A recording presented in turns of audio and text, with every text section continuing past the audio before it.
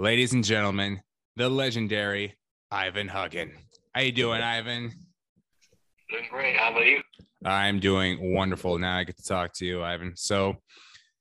Man, I got a lot of questions, but let's just start with some of the basics, Ivan. For the people who don't know, excluding my intro, in your own words, who and what exactly are you?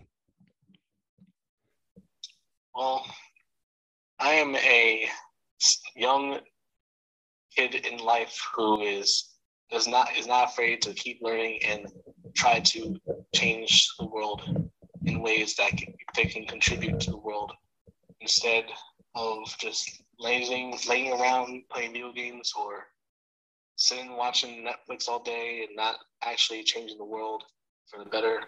I'm one of those young students who graduated for, as you said, economics, and during my school term, I was able to manifest a business idea during my college years right before COVID. And me, especially, I'm a hard worker.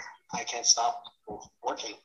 I hate sitting in one place and not be able to contribute to society in ways that can change the world.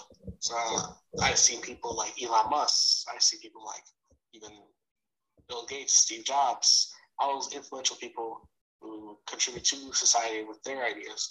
And I'm just sitting here and just wondering, I want to be up there. I want to be able to contribute. I'm persistent.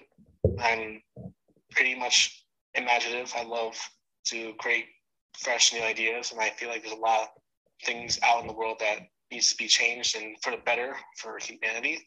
And what started off with my business, which is CutNet, which is a hair booking service, but it's also a mobile hair booking service, and the next generation of its kind, where clients will have to worry about finding the right hair professional for them, no matter where they are or when they want the hair professional they need. So that's why I started with CutNet.